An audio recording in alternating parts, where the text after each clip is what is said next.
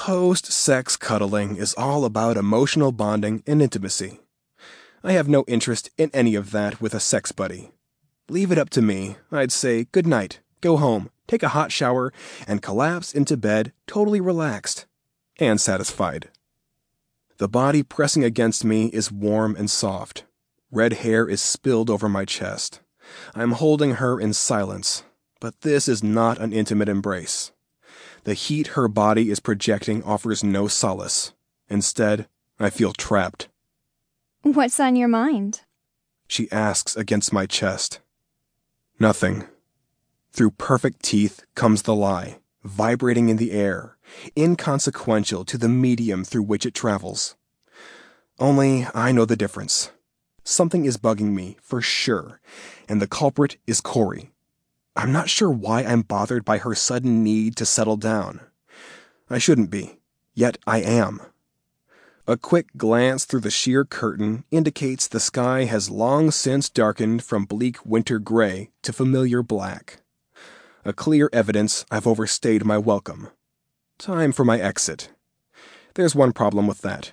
She's lying next to me, one of her legs locked with mine. Cuddling after sex is one of her favorite things.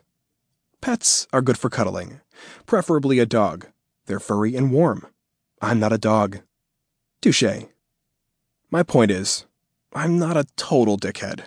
So, for at least 10 minutes, I'm sucking up this need for physical intimacy that doesn't involve some sort of penetration. By the way, we're at her place. Women don't spend nights at my house, not even Corey.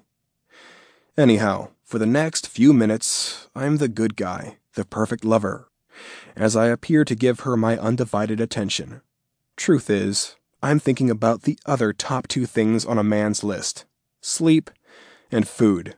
I have no clue what the after-sex topic of choice is right now, but years of experience have trained me to say what every woman wants to hear.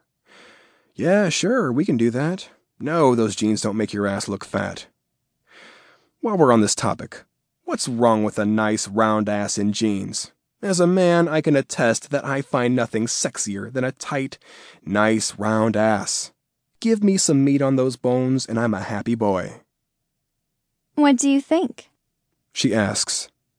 I open my mouth, ready to regurgitate the usual. Let's make it happen. Too red, when my spidey sense cautions me not to open my mouth. I faintly caught her saying something about a weekend. I wait. Women tend to repeat themselves. Can you come?